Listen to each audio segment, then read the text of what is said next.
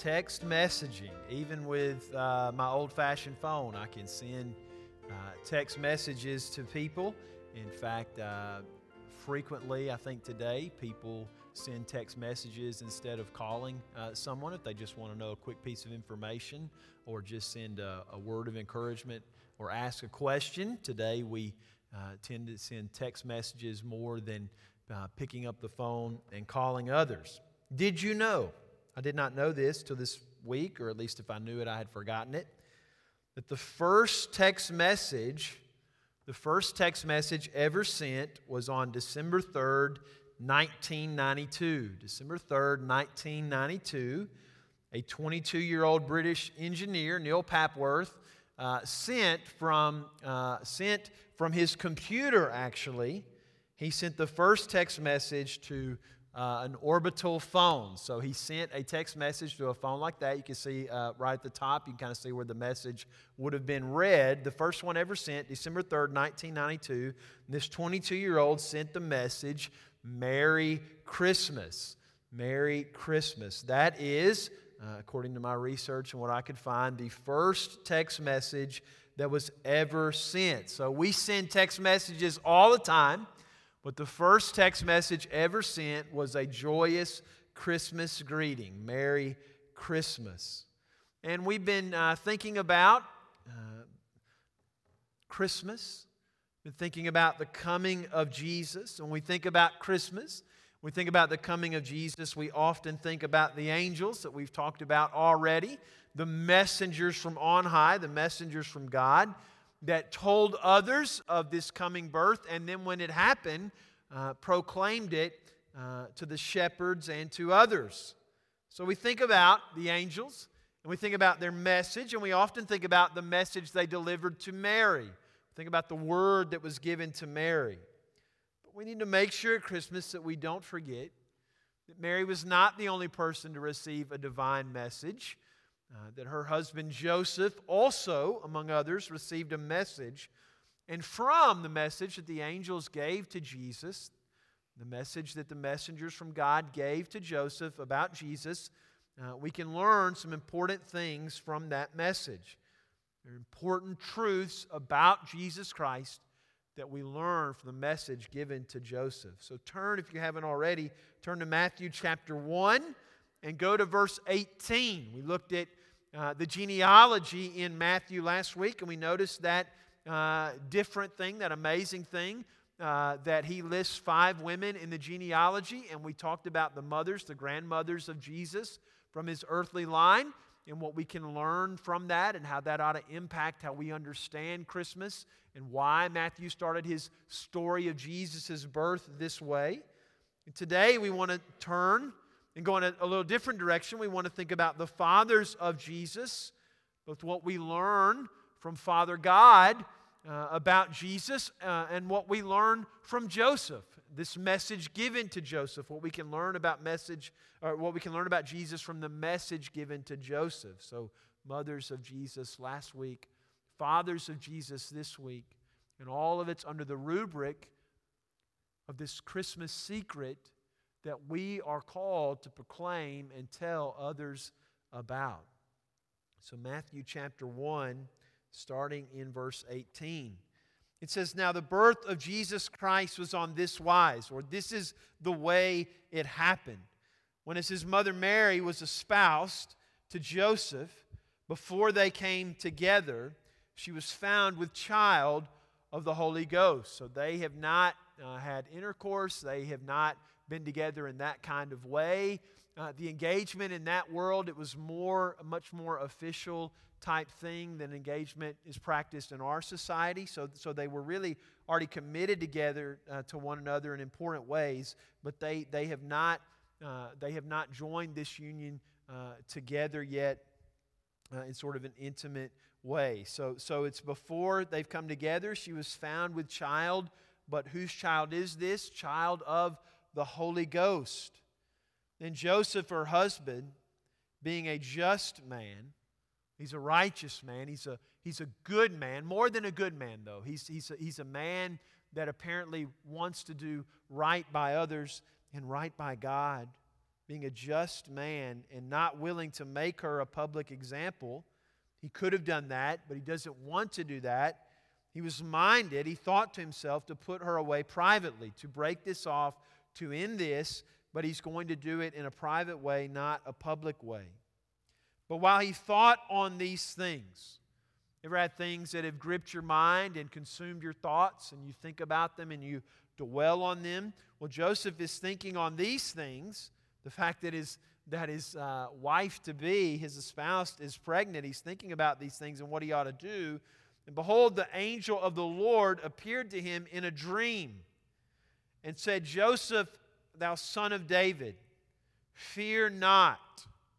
Fear not to take unto you Mary your wife, for that which is conceived in her is of the Holy Ghost. And she shall bring forth a son, and you shall call his name Jesus, for he shall save his people from their sins. He is a deliverer. He's a Savior. Like Joshua of old, he will save his people, but he will save his people from their sins. Now, all this was done that it might be fulfilled, that which was spoken of the Lord by the prophet, saying, Behold, a virgin shall be with child, and shall bring forth a son, and they shall call his name Emmanuel. Would you say that after me? Say Emmanuel. They shall call his name Emmanuel. Joseph, you are to name him Jesus. They shall call him Emmanuel, which being interpreted is God with us. And then Joseph, being raised from sleep, did as the angel of the Lord had bidden him or instructed him. And he took unto him his wife, and knew her not till she had brought forth her firstborn son. And he called his name Jesus. In Matthew's gospel, Matthew takes, if you read the entire gospel, which some of you have done this year, Matthew takes several opportunities throughout his gospel to show that Jesus is not just another angelic creature, and that Jesus is not, although he is a teacher, he's not just another human teacher. In today's text, verse 20 of chapter 1, the angel tells Joseph specifically that the child in Mary's body is not from a man, but from the Spirit of God. God is Jesus' Father. And that is shocking. It was shocking then, and it is shocking today. I remember as a freshman at Cumberland University, where I first started at. And I remember I was really active in the Baptist Student Union there. They used to call it that back then, the Baptist Student Union. And I was really active in FCA, very, very active in both organizations. And I remember one day, and it was kind of the first time in my life I'd ever experienced something like this. I remember one day, some of us that were part of these groups, that I don't remember where we were, if we were on a retreat or if we were just eating lunch somewhere, but it came up, the obstacles that other college students had with the gospel. And one of the individuals was talking about, well, you know, some of the miracles in the Bible are just hard to accept. I mean, the story of Jonah and a whale doing this, that's hard to accept. And they named several other things. And they said, you know, and I just sometimes wish maybe if we didn't even know all that, maybe people would be more open to the gospel. And I actually said and spoke up, and a lot of this probably had to do with my raising. I spoke up at that time, and I said, I don't think you're right. I don't think that would make it any easier for them to accept the Christian message if these miracles, particularly in the Old Testament, or these stories in the Old Testament were not there, like God stopping the sun during a battle and other things. I said, I honestly think if you took those away, people really still would not become Christians because of this. Because Christianity hinges upon this idea that God has come in flesh and that Jesus was more than just a human teacher. That God was more than just another prophet. This is God. If you believe that today, that this is the Son of God, say amen. Now, maybe you can't say amen to that yet, right? Well, I want you to listen to what the Word of God has to say, and I want you to allow the Word of God to be open to the Word of God speaking to you. God is Jesus' Father. This is part and parcel of the gospel, that God is Jesus' Father. It makes that clear in verse 20. It makes it even clearer in verse 23. Look at verse 23. Behold, a virgin shall be with child, and shall bring forth a son, and they shall call his name Emmanuel. The interpretation of that name is what? God with us. Not God with us metaphorically, but God literally with us in this child. Shocking for a Jewish writer like Matthew to say this. Now, I will admit, to those who follow the Eastern religions of the world, this is not that shocking. Eastern religions hold that God is this sort of impersonal force, kind of like in Star Wars. God is this impersonal force that animates everything, that holds everything together. So in Eastern religions, it would not be as shocking to say that God might be in a child. Not quite as shocking. To the Greeks and Romans, who will later hear the Word of God and hear this gospel, not quite as shocking to them, because they believe that their own gods, like Aphrodite, Hermes, Zeus, would often disguise themselves as human beings and walk among us. But those gods are a little different because they're only disguised as human beings. They're not God and human. They're always just gods disguised as human flesh. But for an observant Jew to begin a good news to other people, particularly Jews that Matthew is writing to say that God is with us in this child, shocking because the Hebrew Scriptures teach that God is not a being contained within the universe. He's not a force that is a part of the universe. The Hebrew Scripture, from beginning to end, starting with the narrative at the very beginning of the Bible that God created the world, Hebrew Scriptures makes clear that God is not a being contained within the universe. God is the universe's ground of existence. He both allows it to exist and He is above the world that He has created. Now, I do mean that metaphorically, right? When I say that. He created the world, but He's outside of it. That's what I mean by above it. He's not within it. And yet, Matthew and those first believers that embraced Jesus, they came, and it came in fits. It came in spurts. It took them a while to realize it all. It really took after the resurrection of Jesus for them to fully begin to grasp this. But Matthew and these other early believers came to believe and confess that Jesus was not just a great teacher explaining God's ways. They came to believe and confess that He was not just a great prophet calling others to God. They came to realize what the angels told Joseph, that Jesus was God. Jesus is Emmanuel. He is God with us. But this creates a crisis. Created a crisis throughout the encounters that Jesus, as He grew from the little baby we sang about in the manger, as He grew to be a man, this reality that Jesus was Emmanuel, God with us, continually created crisis moments for others. What is a crisis? If you were having a crisis, what is going on in your life? A crisis is a fork in the road. It is when events have reached a point that you're at a fork in the road and you have to make a decision, and it's not really an easy decision. It's a tough decision, so it's creating a crisis. And you're unsure and uncertain. That's the crisis of which road you need to go on, right? You're at a crossroads. What do you do? Because you know, whichever fork in the road you take, that your life will not be the same. The news that Jesus is God, the fact that God walked among us, presents a crisis. When we read of Jesus' accounts in the Gospels, He's like a billiard ball, right? You know what a billiard ball is? Right, Matthew, show them the slide there. You know what a billiard ball is, correct? Right? A billiard ball is the little white ball and pool right up there at the top. And you begin a game of 8 ball and pool. You have a little triangle. All the balls are in there except the cue ball, right? That's the white ball.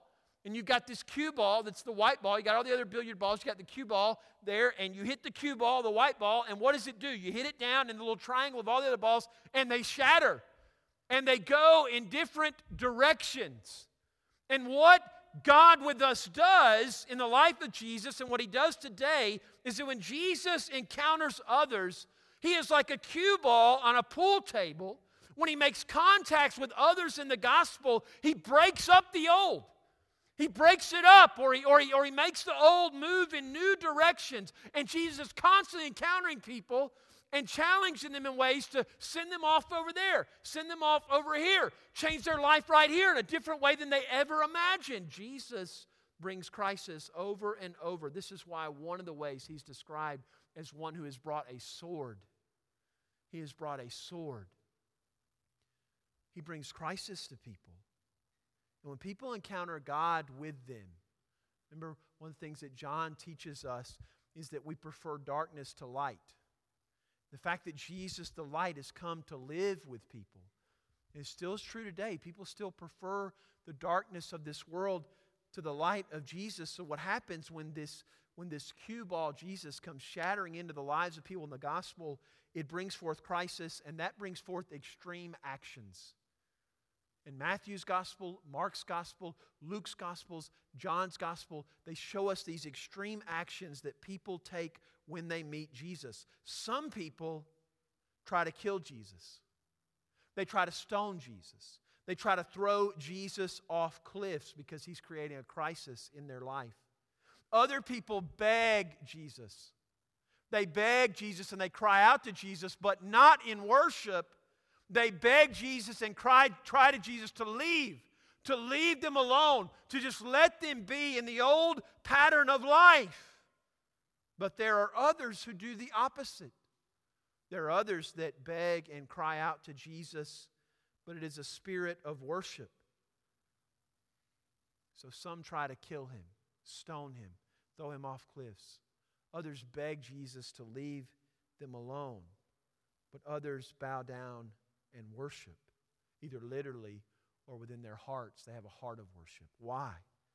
Why are the reactions in the Gospel of Matthew and the others so extreme and so different when Jesus is encountered? Because of this.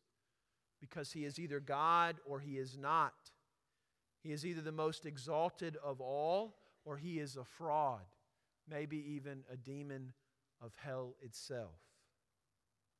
See, when we just think of the baby, and if we could just keep him as a baby, right, then we can keep him, he's still kind of safe. But this is a baby that will grow up, that will walk and talk, and then will cast out demons, and also tell others that they are withered up and dried and dead. So we who worship Jesus, what is he to us? What is he to you? Jesus is our hope. He's our hope that there is a purpose for living.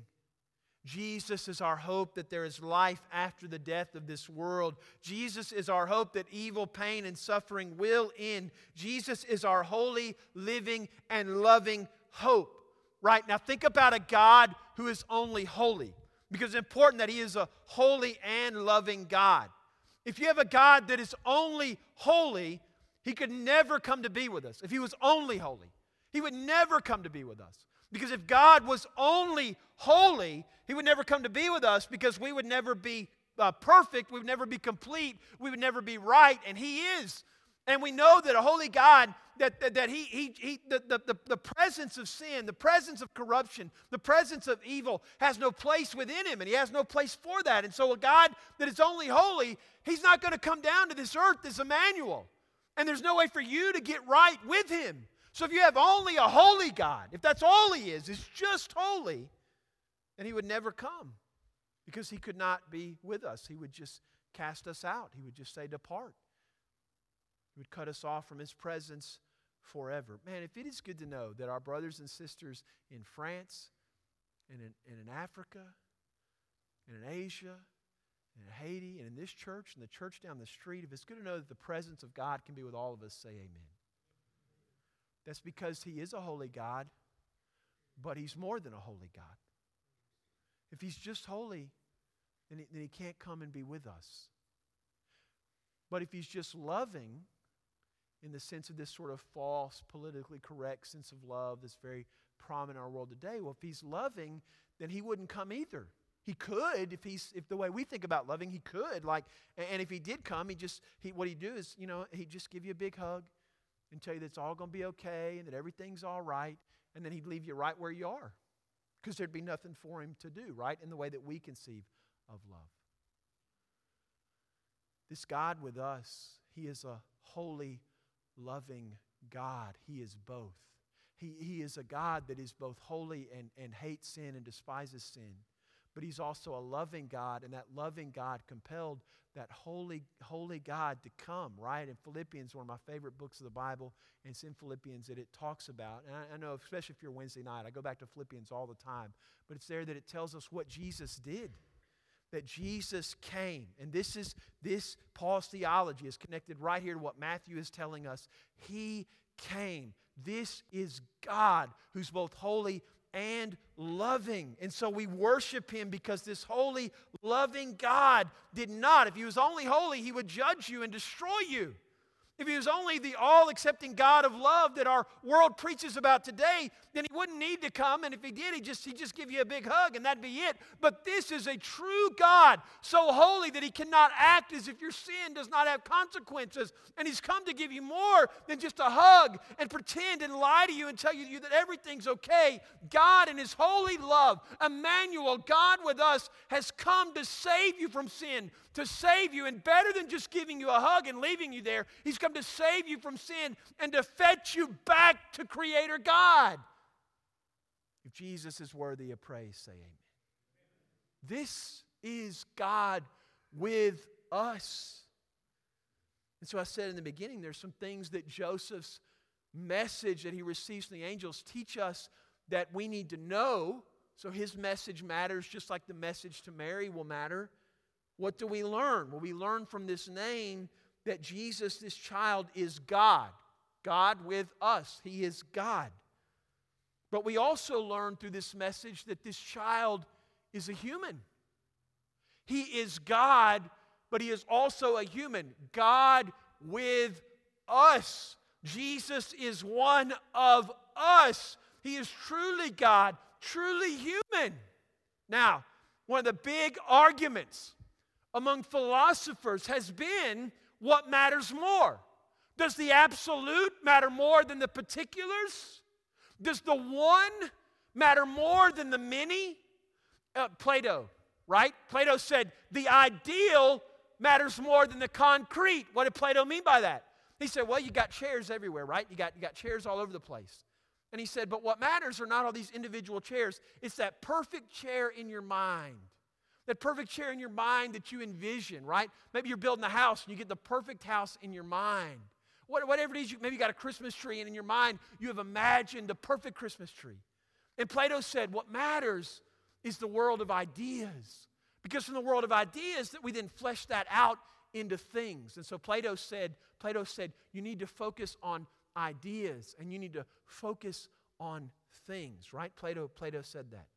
But Aristotle, right? Plato was a student of Socrates. And Aristotle, right after Plato, he says, no, the real things are better. What matters most is not the ideal. It's the real tangible thing that you can hold and feel and look at. That's what matters most. Now I want to tell you something today. Philosophers have argued about this. Probably since we've had written language, they have probably debated these kind of ideals. What matters more, the real thing or the ideal?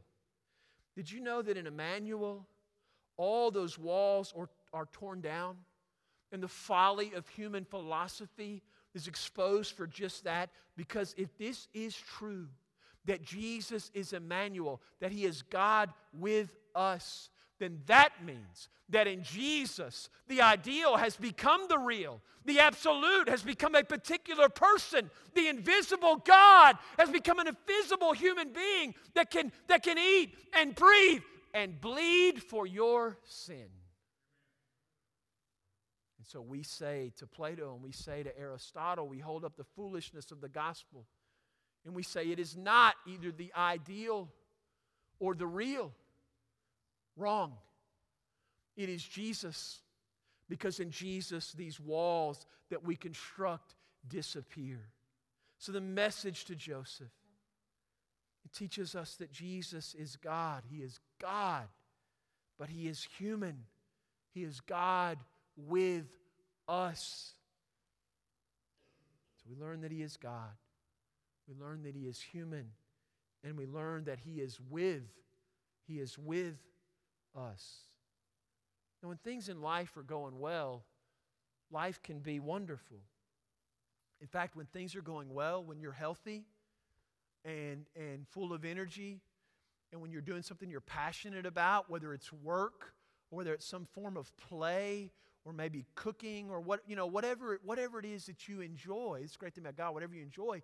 When life is going well and you have energy and you feel well, life is exhilarating. I mean, life is fun, man. I used to love when I was 11th, 12th grade, freshman year of college. Were kind of those 3 years of my life. I used to love going to the lake. I mean, I loved going to the lake, and I couldn't wait. You know, some of my friends that had boats, I loved it when they would call. They would say, "Hey, can you go to the lake this afternoon?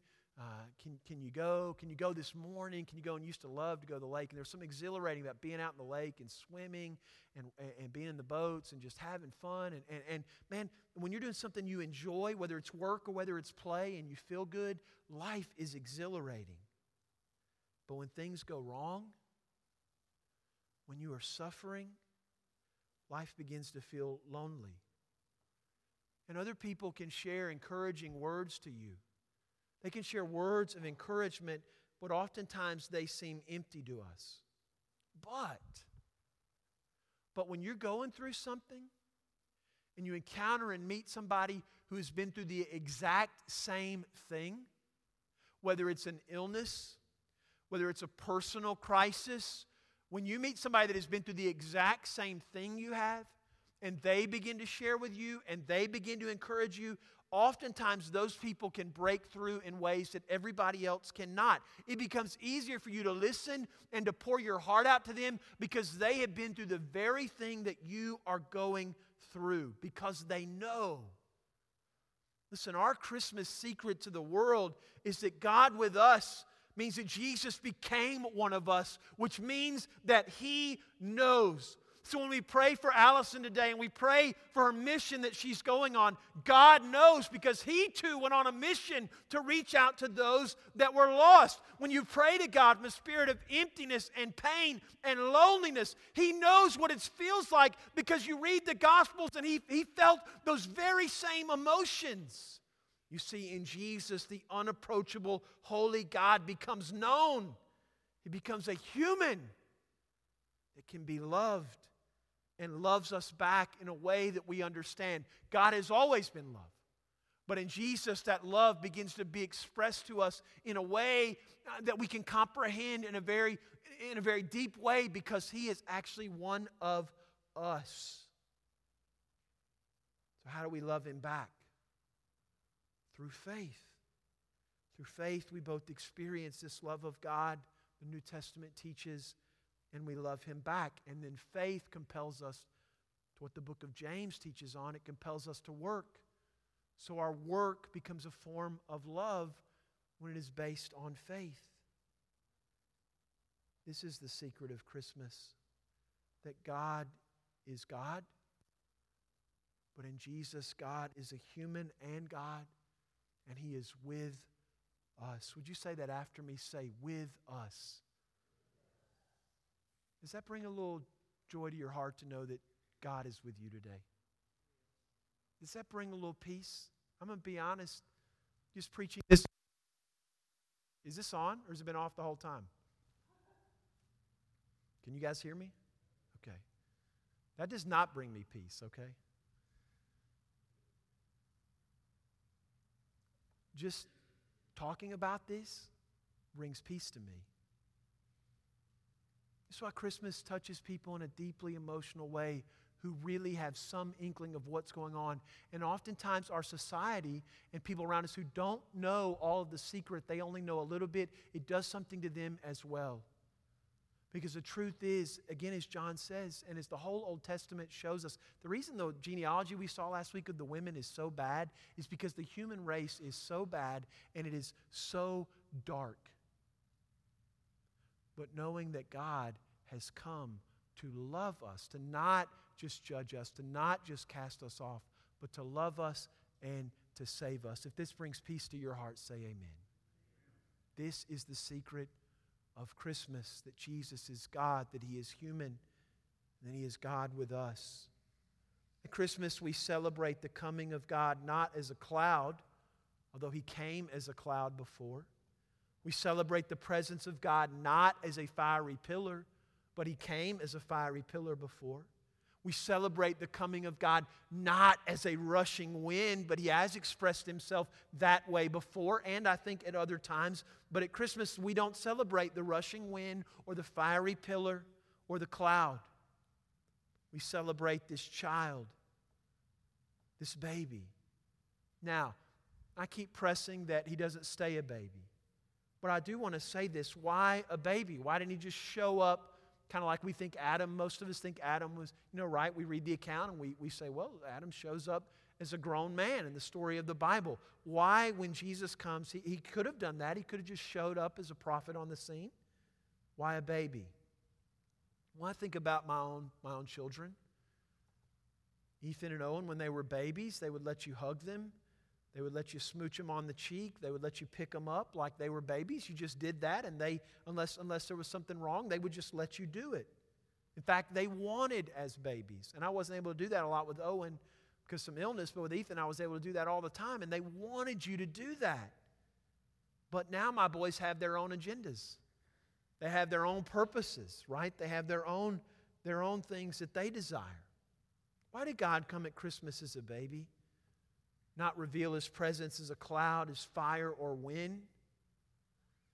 Well, because in the incarnation, maybe God came as a baby because this time He was coming not to bring just judgment, but He was actually coming to bear your judgment. He was coming not to just pronounce the price of sin. He was coming to pay the price for your sin. He was coming not to just tell about the narrow road to God, but He was also coming to break down the barriers between the human family and their Maker. Maybe He came as a baby because He had to do all these things. And to really know you and to know us, He chose to experience all that we experience. This is Emmanuel, God with us. So practically, what does this mean for you? Right? We're at the conclusion of a good message. We've said amen. I hope today, and I've kind of sensed it, a little warmness in our hearts when we think about that Jesus had come in the darkness of the world, that He is Emmanuel. Many of you already know these truths, but we have to remind ourselves and tell them to us again so they guide our lives. But what does this mean practically for you? If you think that it takes courage for Allison to go to France, to minister to North Africans, to minister to Muslims, if you think that takes courage, would you say amen? Right, it does. But Joseph had to exercise courage, and so do you. So do you. In fact, to follow Jesus means there must be bravery and courage every day. Joseph had to exercise bravery to accept the angelic message that he received, because it would take bravery to raise God's Son. Now remember, bravery and courage doesn't mean that you're not afraid, right? Your fathers teach this, or your mothers teach this when you're young. If you have good parents, they teach you this when you're young, that being brave or having courage does not mean that you're not scared. In fact, bravery and courage means that fear is always there. That's part of having bravery and courage, is that you are afraid. But having bravery or courage means that you move beyond that fear to do what is right. So the angel says to Joseph, fear not, because fear is there. But he will need courage and bravery to push through the fear. It would take bravery to raise God's Son. And it will take bravery for you to do what is right this week. But you need to take courage and trust Jesus. Because you will need courage like Joseph to trust Jesus. Joseph had to face what? I'm sure he was worried about the scorn of his friends and his family, who he probably in his mind thought and maybe were whispering, okay, either you got this girl pregnant before she was married, because we can do the math, or she was sleeping around with somebody else. Either you got her pregnant, or she was sleeping around with somebody else. Can you imagine Joseph responding with the truth? No! The Holy Spirit caused the pregnancy. Scorn. While we don't face the physical persecution that Christians face in other countries, there is an increasing scorn in our society from certain sectors, an increasing ridicule in new ways. There's always been scorn and ridicule, but there are new ways that believers are being scorned and ridiculed. Those who hold to Jesus, especially those who refuse to abandon the historic truths that the Christian church through time and space has taught about Jesus, those who will not abandon this increasingly face scorn in our land. But take heart at Christmas, because Emmanuel means that God is with you in the face of the scorn that you face at school, from friends, from family, from elites, from those in the lower rungs of society who just say, oh, come on, engage in these activities. Emmanuel means that God is with you. And just as Joseph had to face the scorn, you can too. Not just scorn when you need courage for. Practically, this word, Emmanuel, God with us, means that you will need courage like Joseph to surrender your rights and your dreams.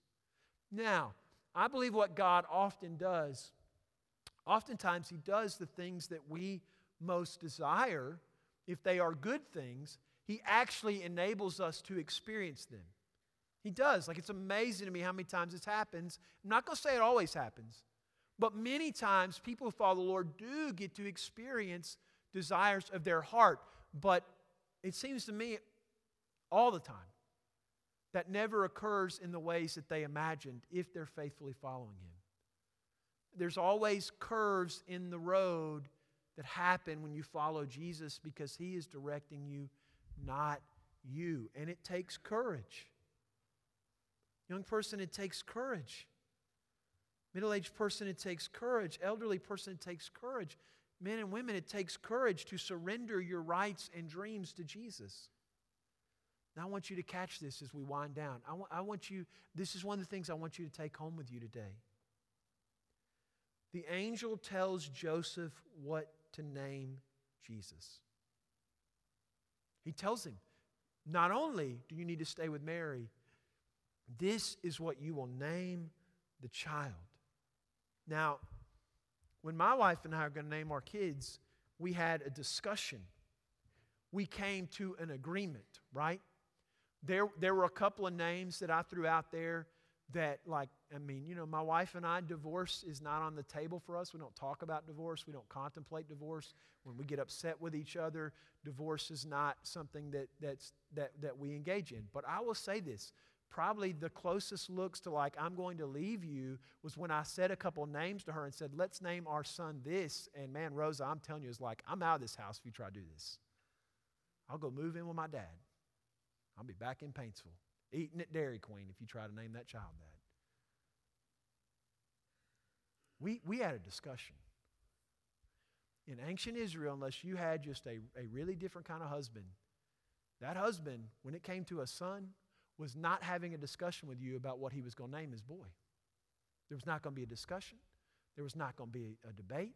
There was not going to be, it was an absolute right in the patriarchal society of Israel for a father to name his child, because that name had meaning and that name had purpose, and it was the right of the father, an absolute right to say, this is what my son is, this is what he will be. This is what I dream for him. Now sometimes, we've read some Old Testament stuff together where sometimes the names are really rough because it reflects what was going on in that clan and that family. But they had an absolute right to name the son. But God shows up to Joseph. He says, not only do I want you to raise this child, but I'm taking away your right to name this child because you will not manage or direct this child like other people manage and direct their sons, because this is my son. And you're not going to tell the world, Joseph, what he's going to do. I am going to tell the world. In fact, for thousands of years, through my prophets and through my word, I have been telling the world what this child's story will be, so I will name the child. Now, for us, okay, God named him, Joseph didn't. But you need to think about what's most precious to you. And imagine that God says, I love you, but I'm not going to let you do that. I want you to surrender your right to do that because I've got something else for you that I want to do. That takes courage, and it takes bravery. It takes courage and it takes bravery to push through the fear of believing that you know what's best, to trust that God knows what's best. So Joseph, he surrenders his right to manage this child's life. Many times people will not follow Jesus because they don't want to give up X, Y, or Z to be a Christian. And maybe that's you. Most of us here today are Christians. But there are one or two of you here today that I don't know that well, and I don't know your story, and I don't know everything about you. Maybe you are a Christian, but you've been in the business of reclaiming or holding on to rights that really aren't yours anymore. They belong to God. And you need courage. You need the courage that an angel spoke unto Joseph. Courage to surrender your rights and your dreams to the Savior of the world. What does it mean that God is with us? It means courage to face the scorn of the world. Courage to obediently surrender your rights. And thirdly, that God is with us means you need the courage to admit that you are a sinner. Emmanuel, God with us. But within that plural us is a singular you. He desires to be God with you. Are you hurting? Are you lonely? Jesus desires to be with you. How? By faith. By faith today that you can experience the presence of Emmanuel. God with us, God with you. You have to admit your sin. You have to surrender your control to this God who has come to be with us. And maybe today you need to do that. Maybe today you believe that this is God with us, and you believe that this God with you, Jesus, loves you and died for you. But maybe today you need to ask for the courage to live with conviction in this fallen world, or you need to ask the Lord for courage to surrender your rights. Maybe one of you, your heart is being pulled on. It could be to do mission service somewhere else, or it could be a mission right here in your hometown. Maybe there is a name, maybe there's a person that you know you need to share this Christmas. You need to share the Christmas story with them. I don't want to elevate my family above others, but that's my experiences. And one reason I respect my mother so much, and by the way, you need wisdom and discernment before you go out and do this, okay? So when I say this, when you think your context, you need wisdom and discernment. But wisdom and discernment does not mean to create excuses to not tell the story. So my mom's a public school teacher. You can't tell them about Jesus. Can't do that. Can't tell them.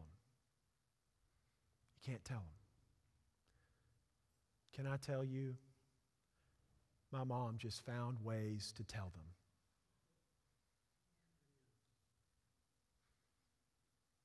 Because sometimes in your life you have to make a decision. You need wisdom and you need discernment. But the wisdom and discernment is not so we can create 1,000 excuses to not tell because it might cost us something. We need wisdom and discernment so that we will go and tell. This is the greatest story, that God is with us. Go and tell somebody else. Would you stand with me, Brother Cecil? Come. What do you need courage for? What do you need courage for today? What in your life, what is it that you need courage from God? You don't even have to wait. You have to wait till the music starts. If you need a time, solemn time of prayer, you can do it there. But oftentimes it is good to step out and to pray. There's an action within yourself that, God, I recognize I need courage for this. If you need courage today, the Lord offers it to you. In a moment, we're going to pray for Allison for courage. We're going to sing a first verse for you. For you. And listen, if you need to come this morning, you come and give your hopes, your dreams, give your sin to Jesus. If you need to come, listen, you come. Father God, we ask right now, Lord, if there's one in a pew, young or old, Father God, I pray that they would step out, that they would respond by faith, they would trust you today. Lord, be with us in this time. We ask it in Jesus' name. Amen.